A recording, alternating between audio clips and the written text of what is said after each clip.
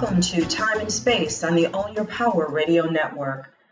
This is Sheila Hawkins of Third Eye Group. In this broadcast, we're going to talk about your 2015 Productivity Toolkit. There are many things that contribute to your overall success. And when it comes to being productive, there are some primary keys that you need in place to make it all happen.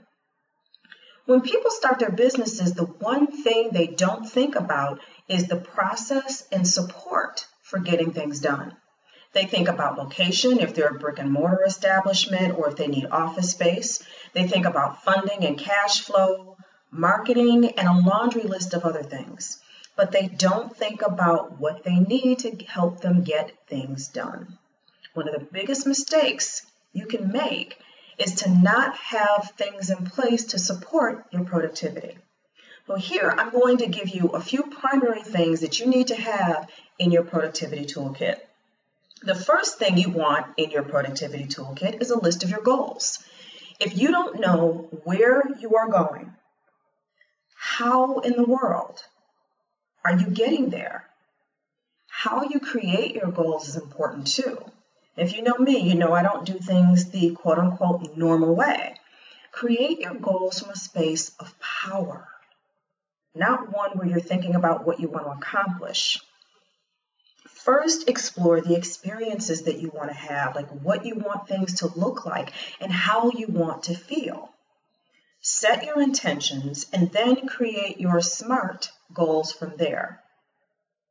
Not having your goals written down with a plan to carry them out and no action steps in your calendar to execute them is a great way to get nowhere fast.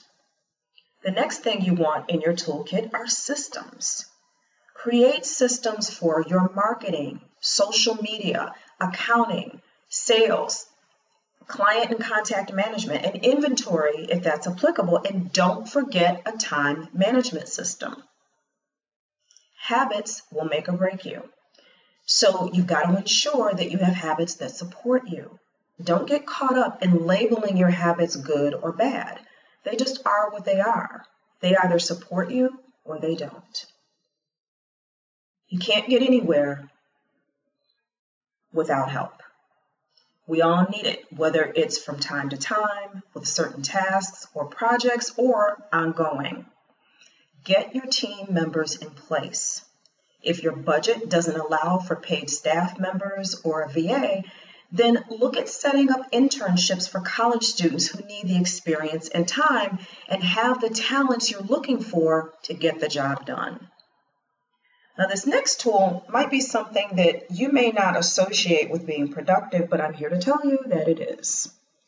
There is absolutely no way you can serve others when you aren't fully charged. That means stepping away from things and getting some regular downtime, the me time that you so crave but never get.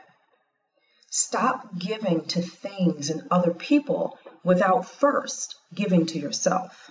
Now you'll notice that I said first. You have to come first, period. End of story. Finally, you have to have self-knowledge. Know how you personally relate to time. Time doesn't even exist. So you've got to have an understanding of what it really is and how to deal with it based on what I call your productivity persona. That gives you the info that you need to choose your personal productivity tool, how to set up your time management system, and how to approach getting things done. Knowledge is power. And there you have it. Those are the primary things you want in your productivity toolkit. That wraps up this episode of Time and Space. If you're interested in learning more about a personal approach to productivity, visit my website, thirdeyeGroup.net, and check out the Work With Me tab. You'll find a link there that will take you to a page where you can learn more about my productivity persona sessions. Until next time, get it done and keep it tuned in right here on Own Your Power Radio.